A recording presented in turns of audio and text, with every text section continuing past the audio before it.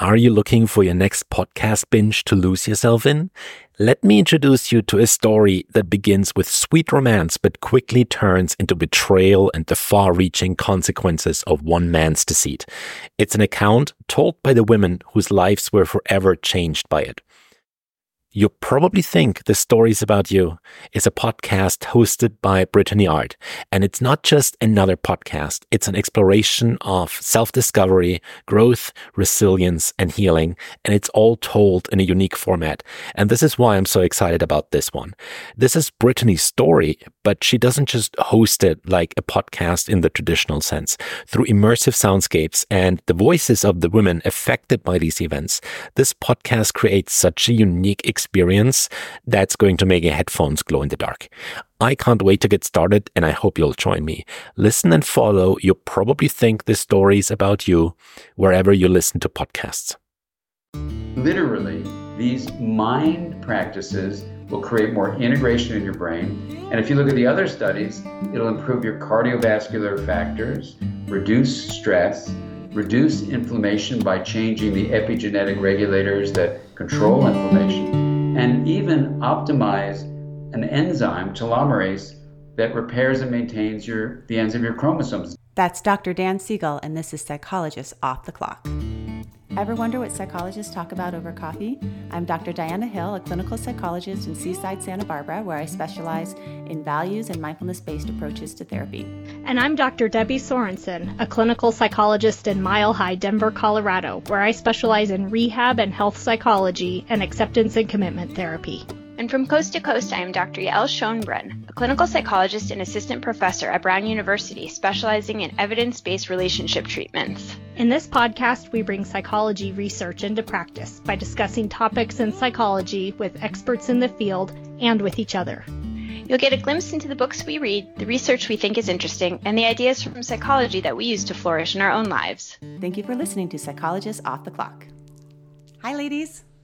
Hi, Diana. Diana, we're all three here today. It's great for all of us to be here to talk about our interview with Dr. Dan Siegel. And I gave you a little homework assignment before this episode. Yay, homework. Yours, I did mine. I did mine too. Under the gun. I practiced earlier, and then I practiced right before we met. Oh, good. Well, I'm looking forward to hearing how practicing the Wheel of Awareness went for the two of you. And as we've talked about on this show, a core value that we all share is our personal practice before we teach something, before we want to share it with others. So I'm excited to hear about that. But before we talk about your homework, I thought it would be helpful to orient everyone to what the Wheel of Awareness is. And it's a meditation technique that was developed by Dan Siegel, who we interview in this episode. And what it really helps with is developing something called mindsight, which is another term coined by Dr. Siegel. And mindsight is a skill that really promotes what he describes as insight and empathy and brain integration. And what the Wheel of Awareness is it has sort of a pictorial diagram of a wheel where at the center there is a hub, and the hub is pure awareness. When we're in the hub, we feel peaceful, we feel open, and we feel consciousness and ability to choose our actions more effectively. And around that hub, like an actual wheel, there is a rim. And the rim is what Dan Siegel calls our 8 senses. So not just 5 senses, but actually 8. So we all know the first 5 senses, touch, smell, sight, etc. That's grouped into one section. The next section is our 6th sense, which is awareness of our inner body. And you know how I really get excited about interoceptive awareness, but that's an important component of being able to be conscious and make effective choices. The 7th sense is awareness of our thoughts and our emotions. And then the 8th sense is your awareness of your interconnectedness to others. So in this exercise of the Wheel of Awareness, what Dr. Siegel has us do is get out of being caught in this rim. So when we're caught up in our thoughts or caught up in our physical pain or maybe caught up in our relationship struggles, and find our way to the center, which is the hub. And the way that he does that is through a meditation practice where you bring a focused attention to each of these sections. And when we do that, when we practice it formally, then hopefully we go out in our lives and we're better able to notice when we're kind of circling out on the rim and we're caught up in all these different experiences and find our way back to our center. So how was the practice for the two of you? How was it for you, Yael?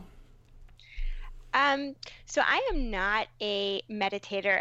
I know that you are, and I have always aspired to fit it more into my daily routine, but I just feel like I don't have enough time, which is probably just me not making it a priority. So I thought I love this exercise because it sort of pushed me to set aside a little bit more time to do this thing that I think would be so useful. And I really liked the way that it kind of moved from focusing on the different elements that you just mentioned, sort of the different senses, the internal experiences, our thoughts, and then our sense of being connected. And at the very end, he sort of has you do this really interesting thing where you sort of turn the spoke back to try to be aware of your awareness, which I thought was really cool. So I love the exercise. I think it definitely is something that needs to be practiced. And I will say that one other thing that was interesting for me is just this experience of that when I slow down, I sort of notice how I have this mix of sort of an anxious feeling mixed with tiredness, which I actually think I layer on top of that all these other things like thoughts and to-do lists so that I don't notice how sometimes anxious and worn out I am. And I think that this kind of a practice is really useful because it sort of makes you more aware of really what's going on fundamentally inside of your body, which I think so many of us just stay busy so that we don't have to pay attention to it. Yeah. And I imagine when you're anxious or tired and you're not aware of it, then probably some behaviors and actions just sort of pop up as a result of that sure. are based on that not being sort of conscious. Yeah. Absolutely. How about for you, Debbie? Yeah. So I find it a challenge. So the homework that we had was a 25-minute version. And I do, like Yael, I find it a challenge to find 25 minutes when I can really sit there and do this. But what I loved, so I did it several times. So what I loved is that it integrates several different mindfulness type practices that I enjoy, like a body scan, there was a compassion piece and a self-compassion piece. So I really enjoyed that. I think it's a great exercise to integrate multiple aspects of mindfulness. And for me, I think my own personal response varied quite a lot depending on the state I was in. I was really tired one day because it was late at night when I tried it, so I was kind of dozing, which made it hard. One day I was really caught up in my daily life. So my mind was just chattering a whole lot. And that was, I kept having to bring it back. But the sweetest moment that I had was when I did it in the morning once. I woke up before my kids and I did the practice, and my kids both came downstairs right as I was getting to the part about sort of extending connection to others. And I did it with them. I told them, I'm not quite sure they really comprehended it, but I had them sitting on my lap right at the part when it was about extending love and connection. Oh. And it was so sweet. And I was just snuggling with my daughters and thinking how so often it's like, put on your shoes and brush your teeth. And, we get caught in that rim-like sort of content so much. And just to have that moment of connection was really beautiful and lovely. So I enjoyed the exercise. That's my favorite part too. Yeah, the interconnectedness part is really, really yummy. And what both of you are alluding to is this concept of how do we carve out time for this?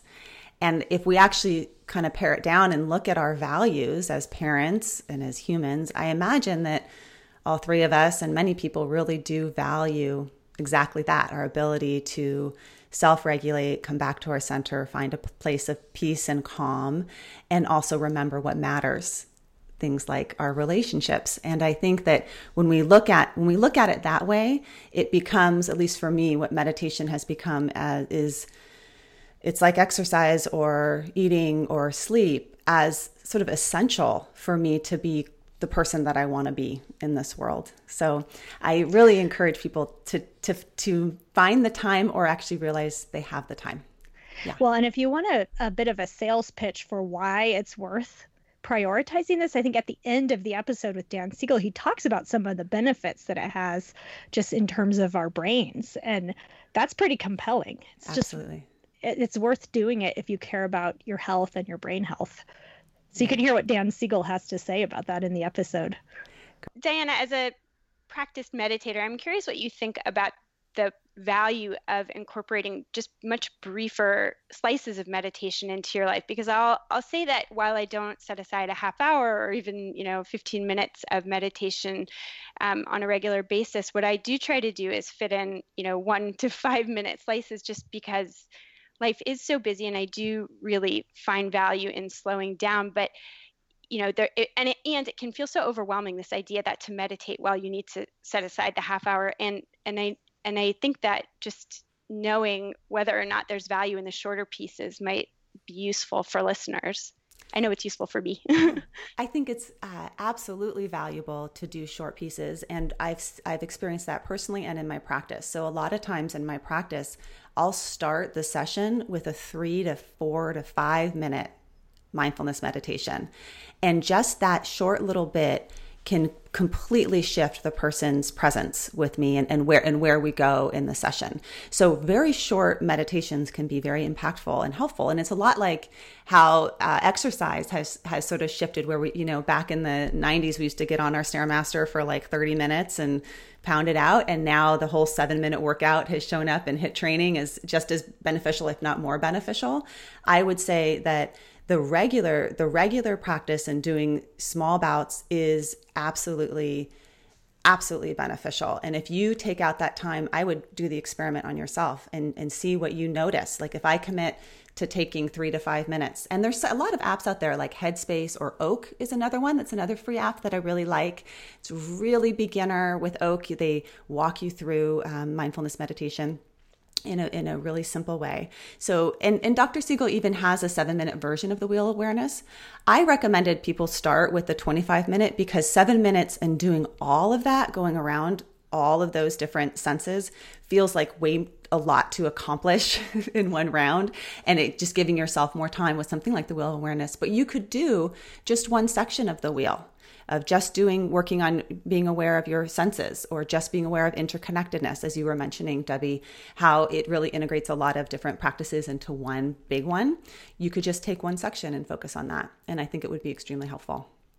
Yeah, I love that. I love the idea of breaking it down so that it doesn't feel so overwhelming to people who are either new to it or who just feel like their lives are so busy and it could just be one more thing to add to the to-do list. So I think starting small is really a nice way to approach it. Yeah. So be your own scientist and work on effectiveness. That's what's most important, rather than setting some big goal and not overdoing it and feeling guilty for not doing it. That's not, I think, what we're about at all. So great. We'll take a listen. Dr. Dan Siegel is a clinical professor of psychiatry at the UCLA School of Medicine and the founding co-director of the Mindful Awareness Research Center at UCLA. He is also the executive director of the MindSight Institute, which focuses on the development of MindSight, which teaches insight, empathy, and integration in individuals, families, and communities. Dr. Siegel has published extensively for both the professional and lay audiences.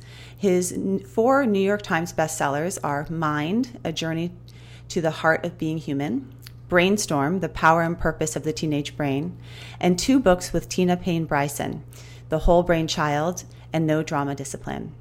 His other books include The Developing Mind, MindSight, The Mindful Brain, The Mindful Therapist, The Yes Brain, and his upcoming book, which is going to be released August 21st, Aware. Dr. Siegel also serves as the founding editor of the Norton Professional Series on Interpersonal Neurobiology, which contains over 60 textbooks. Welcome, Dr. Siegel. It's really nice to be with you today. Well, great to be here with you, Diana, and feel free to call me Dan. Okay, wonderful. And I thought maybe we could just start by laying sort of some of the foundation of your work before we talk about the book that's coming out, Aware, by you sharing a bit about what is interpersonal neurobiology, which is what you study. Yes, so interpersonal neurobiology is a framework for taking in all the different disciplines of science and combining them into one foundation of understanding reality. So For example, we take mathematics and physics and chemistry and biology, including genetics and neuroscience, psychology, sociology, linguistics, anthropology, and other fields as well, and bring them together into one framework. And the effort began in the early 1990s when I was done with my training as a psychiatrist and a research psychiatrist, and I was on the faculty at UCLA as the training director, and I wanted to really explore in this beginning of the decade of the brain what the mind really was. And so part of this focus on the nature of reality was, what's the nature of the human mind? How does it, in fact, connect with the brain? And how do we understand that in the larger context of all these different fields, like the study of culture and anthropology? So that's what the field of interpersonal neurobiology is. So it's different from a field called social neuroscience, which is a wonderful field that's a branch of neuroscience, which is a branch of biology. We're instead a different field where we're just basically what happens if you take all the different disciplines and create a framework for understanding reality by looking for what's called the consilience, or common ground, across usually independent pursuits of knowledge. Okay. And you talk about sort of the mind and what the mind is, and part of what you describe is that the mind isn't just something that's in our heads. It's also between people and in our bodies. Can you talk a little bit about what you've discovered and theorized the mind is? Yeah, exactly. Well, the term mind, M-I-N-D, it's so interesting. The fields that focus on the mind actually don't have a definition of what the mind is. So when you look at even a field called the philosophy of mind, they say you shouldn't define the mind. And in my field, psychiatry, or I'm trained in research and psychology, there's no definition of the mind. There are descriptions, of course, feelings, thoughts, behavior, things like that. But those are not definitions. They're just descriptions of things that don't give us a common ground, or even how to take the next step and say, well, what is the mind? And if we don't say what it is, how can we say what a healthy mind is? So back in the early 90s, for me, that absence of a definition of mind became a really serious impediment to finding a common ground in this group. I had invited about 40 academics together to ask a simple question: what is the connection between mind and brain?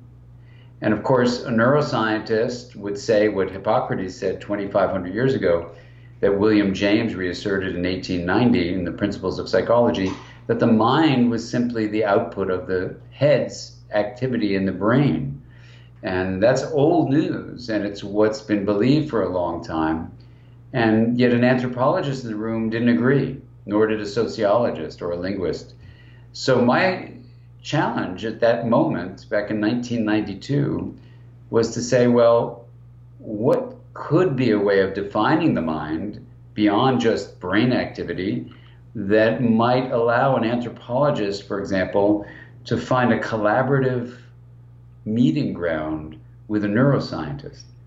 And so that week between the two meetings, before the group was going to meet again and I thought was going to dissolve, led to this deep reflective exploration scientifically in my mind of, okay, well, what could be both within the brain and the head and maybe within the whole body? So that's a withinness to this mind thing. And between, what could happen in culture, or, I'm an attachment researcher, what could happen in a relationship between a baby and a parent that was the betweenness of mind. And it seemed to me that energy and information flow happened both in a head and in a society. And it happened certainly in an attachment relationship. So energy and information flow was the stuff of the mind. It didn't say what the mind was, but it's at least was the beginning of a thought process that said mind might be what in complex systems terms, in terms of the mathematics of complexity, is called emergent properties. So that's a fundamental part of our universe that comes from something called a complex system, is a scientifically established reality called emergence. Now, a lot of people roll their eyes and they go, emergence, schmergence. but it's actually the idea that stuff interacts with itself and then gives rise to something other than just the basic components. It's where the whole is greater than the sum of its parts. You see this in a cloud with cloud formation. You have water molecules and air molecules. That complex system of cloud has shapes beyond just the singular components. Well, what would be the system of mind? Well, it's energy and information flow by the hypothesis, and it's happening within and between, and it has the three characteristics of complex systems, which are it's open to influences from outside of what you might call itself, it's capable of being chaotic, and the most important feature is it's nonlinear, meaning a small input at one point leads to large and often difficult to predict results. So those are the three features that define a complex system. It seemed to me that mental life was a part of a complex system, and beyond just subjective experience, which might be an emergent property of energy and information flow, consciousness, which we can discuss by discussing aware, might be an emergent property of energy and information flow. Information processing, of course, is naturally a part of energy and information flow. And then the fourth facet of mind is something that comes directly from the mathematics of complex systems, and it says that all complex systems have something called self-organization. And so one of the many facets of mind beyond subjective experience, consciousness, and information processing is this fourth facet of mind defined this way: the embodied and relational, emergent, self-organizing process that regulates the flow of energy and information. And when I went back to the group with that definition, amazingly, 40 academics agreed with it. And we went on to use that new definition. It's actually the only definition short of brain activity. And we met for 4.5 years. And it was really the birth of interpersonal neurobiology. And it taught me that you could really get collaboration if you found a common ground. E.O. Wilson hadn't written the book Consilience by then, but he wrote it in 1998. But we were really doing a consilient effort, finding the universal properties across usually independent disciplines. And that's what gave birth to the field. It reminds me a lot of beekeeping. In the sense, I'm a beekeeper. And when you're describing so when you actually have a beehive, you name the whole hive a singular name, like, Michael. Your whole hive is one being. Exactly. And there's all these individual interacting parts, but the system being organized. And, when you open up your beehive and you pull out these combs, they're perfectly, beautifully organized, and each bee has a role, but they're also interconnected. And when I was reading your book, I was trying to take these really abstract concepts, because in Aware, you go into, and we'll talk about, quantum physics and pretty abstract concepts and how to make it more concrete so that I could understand. And I just thought of beekeeping, that was the best beautiful analogy for me to understand. Well, that's great, because my daughter did the drawings for Aware, and she is a wonderful artist, but she's mainly an environmental scientist that works with bees. So that's Perfect. Great. I'm going to let her know about your comparison. It's great. Yes. That's fantastic. One of the goals that you talk about in Aware is having an integrated mind. And can you talk about what is an integrated mind, and then maybe that will lead us into the wheel of awareness that Absolutely. You talk about. Yeah, well, thank you, Diana. The definition of the mind as this self-organizing process allows you not only to have a group that meets for 4.5 years, but allows you to take it the next step, which as a therapist was very important for me working with the people I was working with, was to say, okay, if that definition is accurate, then what is a healthy mind? And it turns out that in looking at the mathematics of complex systems, it says that optimal self-organization is created when you permit the system to do its natural thing, which is to differentiate and link. Now, they don't have a name for that. So mathematicians I've worked with, they say, we don't have a name for it. So I just call it integration, which is not the way mathematicians use that term, but we can use the term that way. So let's define integration as the linking of differentiated parts. So in the bee colony, you've got differentiated honey areas, right, these cells, but they're linked to each other. In a relationship, you can honor each other's differences and what kind of honey you like or what kind of activities you like, but then you do some activities or eat honey together, so you're linking together with compassionate, respectful communication. Well, the same is true in the head brain as it's connected with the whole body. There are differentiated areas of the body that link to the head brain, and even within the head brain itself, you can show where energy and information flow is shaped by how areas are differentiated and then linked. And amazingly, when the system is linking differentiated parts, when it's integrating, it's leading to what I call a phases flow. It's flexible, adaptive, coherent, energized, and stable. Those are mathematical qualities that come from the study of complex systems. It basically creates harmony. And so what I thought way back in 1992 was that that was the best definition of mental health I had ever seen from mathematics. It turns out to be the only definition of mental health I've ever seen. And what it comes straight from is the mathematics of complex systems. So the proposal back then was a healthy mind is a mind that creates integration, that is, honors and catalyzes differentiation, honors and catalyzes linkage, both within the brain and the head and the whole body, and between, in the relationships you have with other people on the planet. So a healthy mind is integrated within and between. And when you're not integrated, you go to chaos or rigidity. And when you are integrated, you're in this flow of harmony. So it's like a river where the central flow is this phases flow, flexible, F, A, adaptive, C, coherent, which means resilient, E is energized or vital, S is stable. It's a central flow of harmony when you're integrated. And then if you get out of harmony, if you block differentiation and linkage, you can go to either chaos on one bank outside the river or rigidity. Yes. And what you describe in AWARE is the tool of the Wheel of Awareness as a means to help us develop a more integrated mind, that's sort of a practice that can help with that. Exactly. So I was, with patients back in the late 90s, and, I said, well, gosh, if integration is in fact health, if that proposal was true, and consciousness is needed for intentional change, which seemed to be true, like parenting consciously or educators using the consciousness of their students, or in therapy, you work with the awareness of your clients, your patients, then what would happen if you integrated consciousness? That was the reasoning. And I happened to have this table in my office, which, had this central glass, part, and it had this outer wooden rim part. So I'd bring my patients up from the couch or the chair and I'd say, hey, let's try integrating consciousness. And they go, what do you mean? I would say, well, integration is differentiation and linkage, and consciousness is basically the experience of both knowing and the knowns. So what if we differentiated the knowns on the rim and put the knowing in the hub, and let's move a metaphoric spoke of attention around this rim, and then later on we would even try bending the spoke around. And so you repeatedly differentiate and link. And people started getting better. Their anxiety started decreasing.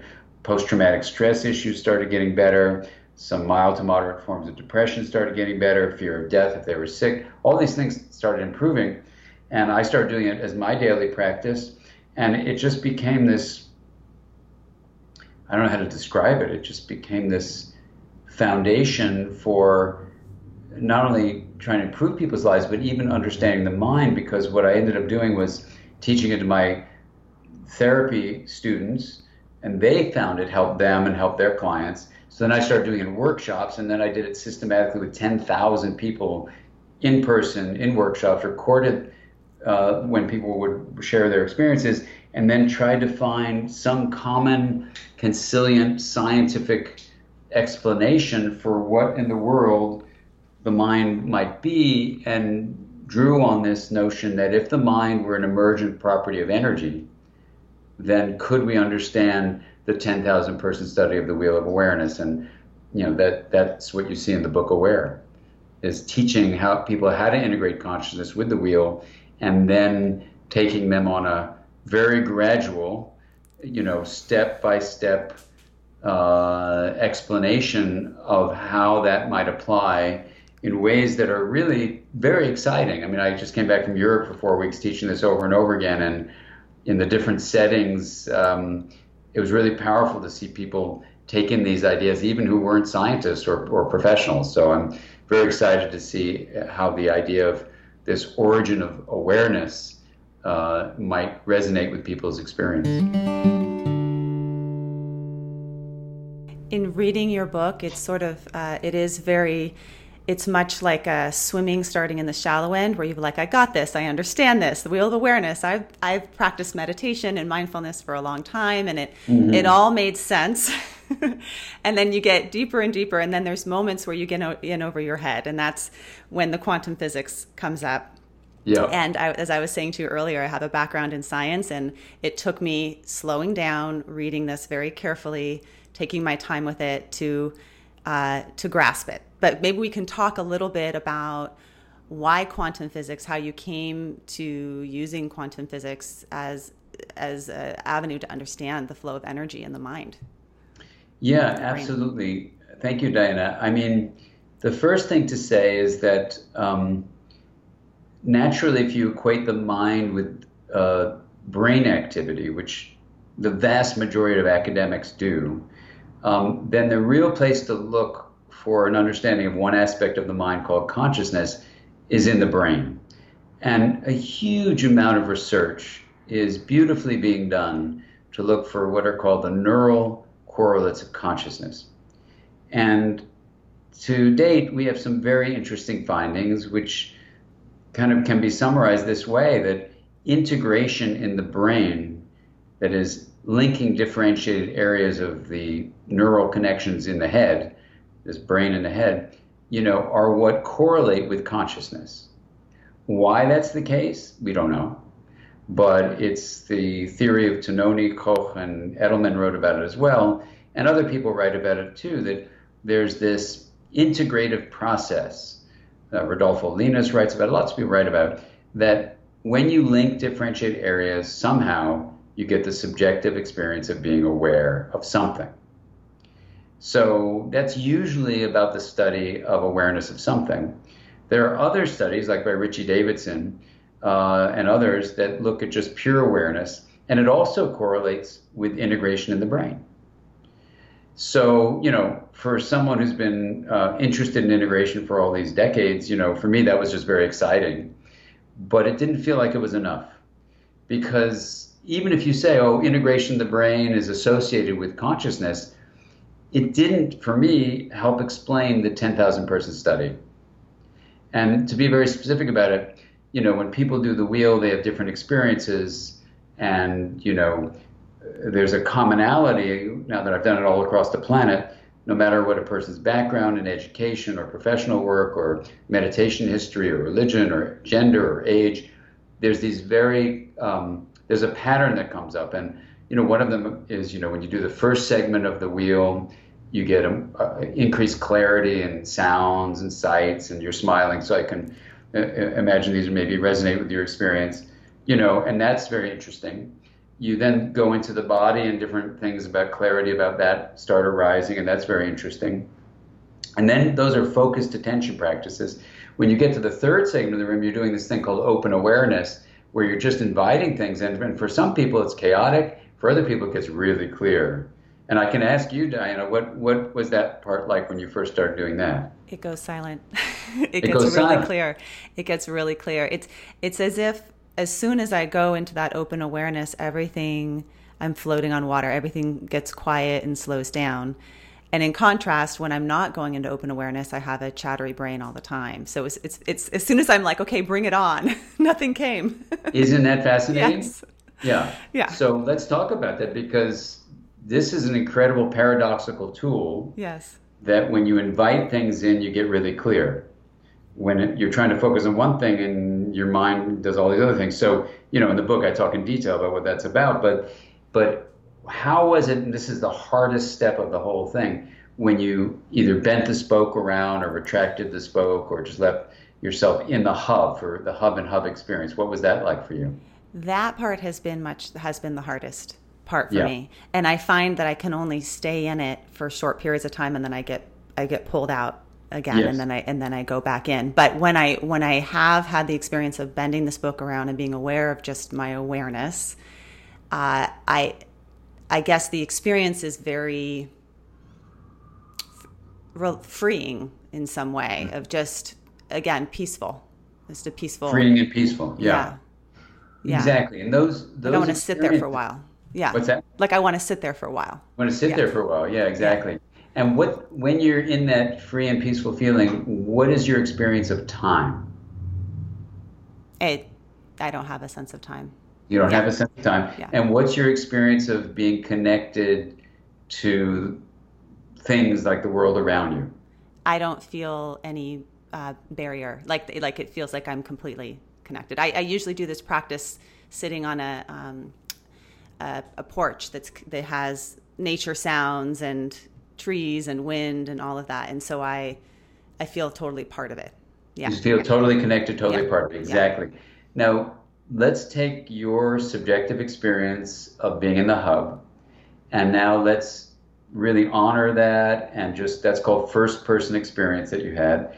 You just shared it with all of us, so that's called second person data, meaning you had a first person experience and now you're translating into words and sharing it with us. So we're getting your first person experience, so it's called second person. And now imagine that I did just what we did with you with 10,000 people. Not everyone who did the practice, articulated it but many, many, many did. So we have that recorded. So that's now called third person data, because you're now hearing me talk about people you've never met. So that's third person data. And now let's go to the third person view from physics about what the nature of energy is, and see if there's anything that might, underscoring might 1,000 times, might help us understand this. Because if we go to the brain, this is my experience, trained both as a scientist but also a clinician and doing this interpersonal neurobiology thing, staying with the brain alone doesn't really get you where you need to go for understanding subjective mental life, consciousness, or this experience of what you just described, this sense of freedom in the hub. So let's see then if we can look at this view and see if it applies. So here's what happened with me. I was doing this study of the Wheel of Awareness over and over and over again in these workshops. And then for whatever reason, I got invited to spend a week with 150 physicists, mostly quantum physicists and mathematicians, and so I would drill down with them on two things: what is time and what is energy? And of course, they would be very, very scientific about it. And they would say, well, there's no such thing as energy, because just like there's no such thing as a mammal. And I go, well, okay, in other words, you can't show me a mammal. You can show me examples of mammals, but there's no thing called a mammal. So I said, okay, well, there's different manifestations of energy, right? There's mechanical energy, there's light energy, there's sound energy, there's electrical energy, there's chemical energy, fine. So there's different examples of energy, but what do they have in common that you call them energy? Because we can describe what a mammal is and what has shares in common. They said, oh, that's easy. I said, okay, it's easy. Tell me, what's energy? And they go, energy is the movement from possibility to actuality. And I said, what? And they said, energy is simply the movement from possibility to actuality. And I went, oh my gosh. Because I had, collected all this data. I was in the middle of the 10,000 person study. And so I drew this out as a graph, where actualities would be if you were drawing like an XY graph. So the y-axis goes up and down, the x-axis goes left and right horizontally. And if you made an actuality a peak at 100% and went down to the bottom of that y-axis all the way to what physicists call the near zero point, it would be, in the example I give in the book, is if right now I'm going to say a word, Diana, and you don't know what it is, and we share 1 million words, at this moment, the probability of you knowing the word I'm thinking of is 1 out of 1 million, right?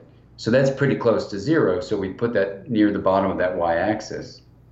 Then the moment I said a word, porch, it rises up to 100%. But now I'm only going to say words that begin with a P, and let's say there are just 10,000 of them or something. It's going to be 1 out of 10,000. And then I say Peter and porpoise and all the other words with a P. So those would be peaks arising from that more limited thing, which we're going to call a plateau. If you put in a z-axis and make it a three-dimensional graph, so the z-axis is going in and out of the plane of the page, you then get a three-dimensional bottom thing that is this two-dimensional plane, and we'll call that the plane of possibility. So what that represents is when you're in the maximal amount of possibilities that exist, the million words we share. When you're at a plateau, you're at an elevated probability position, like 1 out of 10,000, or if I'm going to say left or right, it's 1 out of 2. That then arises and I say left or I say right. So that plateau would be much higher up, near the top of that y-axis. And then ultimately, I can only choose left or right. And when you draw this out, you then can say, wow, if the mind, it's a big if, but here's the proposal, if the mind emerges from energy flow, and that's the proposal from 1992, and if the physicists are right that energy is the movement from possibility to actuality, which is what they say, then what that would mean is that mental life, so subjective experience, consciousness, information processing, and self-organization, we've defined those as the 4 facets of mind, might be emergent properties of energy. Would that map onto the 10,000 person study? And it would map out this way, that when you have a thought, it's a peak, or an emotion, it's a peak, or a memory, it's a peak. When you're thinking, it's just beneath the peak, coming into being. When it's emoting, it's just beneath the peak. Or when you're remembering, it's just beneath the peak. But then if you're in a certain mood, like a happy mood or a sad mood or a depressed mood, you're in a plateau where only certain peaks can arise. So a plateau would be this elevated level of probability over the plane we'll talk about in a moment, but not quite yet an actuality. It's a filter of consciousness that constrains what kind of thing can enter awareness and become actualities. And but then, I was going to say, or just to check in, as you were describing, if you say a lot of words with P's and the probability of you getting the P word porch correct goes up, how that may map onto our psychology. So if I'm working with a client that has a very high negativity bias and she came from a history of a family that was, very negative or abusive, and now she has a negativity bias, does that probability of those peaks happening arise? Are they higher based on your history, your learning history, your experiences and such? Exactly. Okay. And of course, the brain participates in that. Mm-hmm. So in other words, the synaptic connections in that person's brain will create a probability function, and memory in the brain even is totally probability functions. It creates a plateau of negativity. Yeah. From which only particular peaks will arise. And so the way the wheel of awareness would work with this person is, and now I guess we come to the issue of what the hub of the wheel is, because now we're talking about the rim. And now when we look at the 10,000 person study and see people describe exactly what you said over and over again, when my students go with me to these different workshops, they'll go, Dan, no one is going to believe you that every workshop people say the same thing. Freedom, clarity, openness, loss of time, connected to everything. They're not going to believe you. I said, I got a recorder. I have the data all collected, and I'll write a book about it. So they'll see it all there. And so here's amazingly what I think might be going on. Again, underscoring 1,000 mights, and big question marks.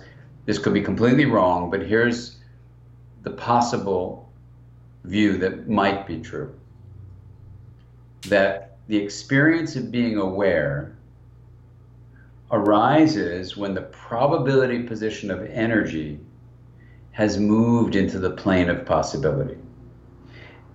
And that plane would have the qualities of freedom, clarity, connection to everything, and if you then look at the discussion of a quantum physics view of time, you find this absolutely fascinating physics discussion that an arrow of time, which is a directionality of change, only exists at what's called the macro state level. Like you live in a body, and we can be in a kitchen together, you and I, Diana, and we crack an egg open. You can't uncrack the egg.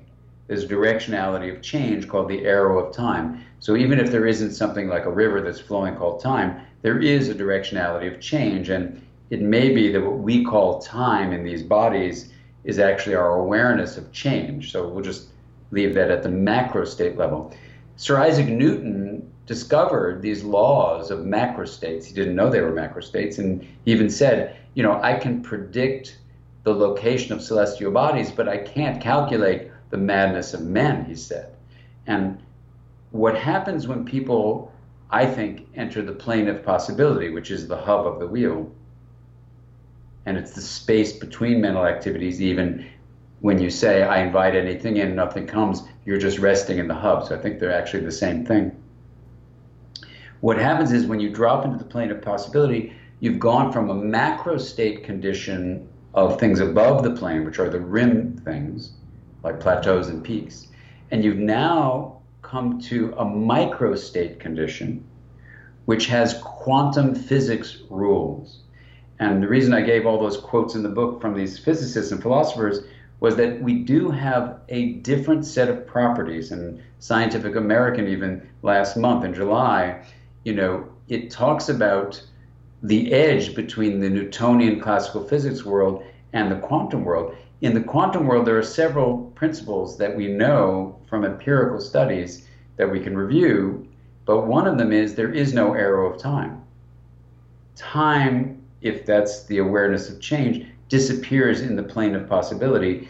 That sense of freedom and lack of time, I think, is because you've entered the mind's probability position of the plane of possibility. Now, why awareness, the subjective experience of being aware, would arise from that, I don't know.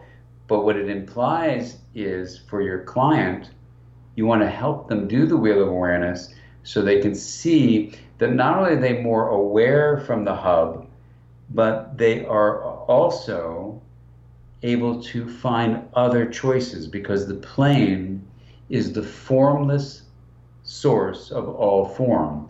And so amazingly, you have the mental source of awareness is the plane of possibility as both the source of knowing and the source of new options. So when you have your client do this, and this is true, I think, in my own experience as a therapist, and also for me personally, when you drop into the hub, it is the plane, and there's where new options arise and a sense of freedom and joy. For some it's love, for some it's God, for some it's a sense of eternity, for some it's this sense of deep interconnection without boundaries, just like you described. And the beautiful thing about it is then we as a community, a human community, can now start talking about offering to adults and adolescents and children access to this hub, access to this plane, so we can begin to live life from the plane of possibility, not only being in the plane, but realizing you can integrate peaks, plateaus, and plane to give freedom to someone's life, because this plane is the portal through which integration can be permitted to naturally arise. When you talk about children, your work is making it into the classrooms. And I had an experience firsthand where I was in my son's second grade classroom, and his teacher told me that she was reading The Whole Brain Child. And I was observing the classroom one morning. It was right before standardized testing. And she had them circle up in a circle, and they were talking about fears and worries about the test. And she was also talking about resources, what kind of resources they would need to go into the test with. And one little second grader raised her hand, and she said, "I need to have a flexible brain." Wow. That's what I need to be able to go in. I was like, oh my gosh, I'm in heaven Fantastic. Here. So it is applicable. I mean, you go from, the quantum physics, which feels, pretty heady and sometimes abstract, all the way to the application where it can be very, very useful to everyone from children to adolescents to people struggling with trauma. And that's what I love about your work and also about this book. So as I was saying, you go into the deep end, but then you also walk us back out to the shore again at the end. And we say, okay, this is how it looks in real life to be practicing the wheel of awareness and to have the experience of integration. And what I'm also understanding is that it's being able to freely and flexibly move from, go back to the hub and then be able to be, move around the rim and be aware of the rim as well, that it's not that we all stay in flow, timelessness forever. Yeah. No, exactly. I mean, that's so beautifully said. And thank you for sharing the experience in your son's classroom. I talk about 5 people in the book in detail, and you meet a person named Billy who was, 5 years old, who was expelled from one school. The teacher is also doing the whole brain child approach to teaching in her classroom, and she teaches everybody the wheel of awareness that Tina and I teach in the book. And so he learns it, and he comes in the next day in school and says, "Mrs. Smith, give me a break because I'm about to hit Joey. He's, taken my block, and I need to get back to my hub because I'm lost on my rim." And so he takes a break, he gets back to his hub, and just with the visual image of this drawing that he made with his teacher's instruction, he learned that the hub was a source of choice and change. And the teacher doesn't need to know the plane of possibility mechanism. She can just stay at the level of metaphor. But in Aware, what I wanted to do was, tell you about that story. Fine, you learned it early in life, early in the book, and then you go into the practice yourself as a reader. But then you come back to the 5 stories, and you say, okay, now let's look back at Billy's experience, where he learns the wheel. What did it really mean with the metaphor he was using for a hub? What does that really mean? It's just a metaphor, right? I mean, it's maybe a table in our office, but it's a metaphor he's using. What's the mechanism? And you asked the question earlier, Diana, why did I go to quantum physics? To really understand Billy's experience, for me as a scientist, clinician, educator, parent, person on the planet, I just need to know more than the brain stuff. And yes, she's right. She wants to have a flexible brain. But ultimately, it's energy flow that's going through the brain. And what's that flow? With consciousness, you drop into the plane. Billy was able to say, I need to get back to my plane of possibility, essentially what he was saying. That's the hub. So from that spaciousness of awareness, it's the pause between impulse and action, that everyone says is so important. And the mechanism then is here, where he drops into awareness. He then has other options in the plane. That's where they come from. And he allows to arise into being, into actuality from the plane, new actualities of talking to Joey about how he didn't feel happy that he took his box, and can they share whatever he's going to do, instead of what he had learned either at his other school or at home or in whatever ways he learned it to hit other people. He now learned pro-social, more integrative acts of being, and those came from the plane of possibility. So yes, we want to increase awareness, and yes, awareness seems to be coming from exactly the same place where other options for choice and change arise. Can you talk about the default mode network and how this relates to the wheel and also our understanding of awareness? Because you integrate that as well in the book. Yes. I mean, the exciting thing about trying to integrate all this science is you can see how the puzzle pieces fit together into a beautiful, hard-earned view from these hard-working scientists.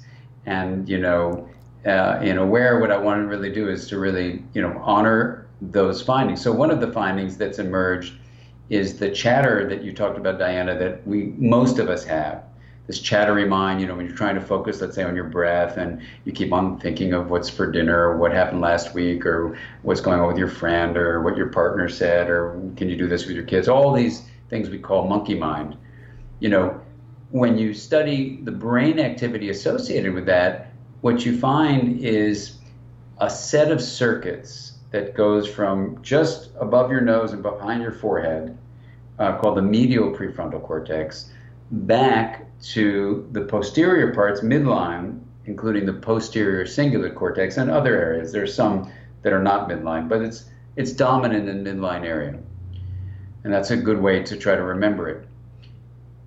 those areas get very active when your chatter mind is going. But when you're instead focusing on sensation and filling awareness with sensation, it's the lateralized areas. So just a simple way to visualize it is midline creates a map of the mind. So it's not that it's bad. We want to have insight and empathy, which uses the default mode.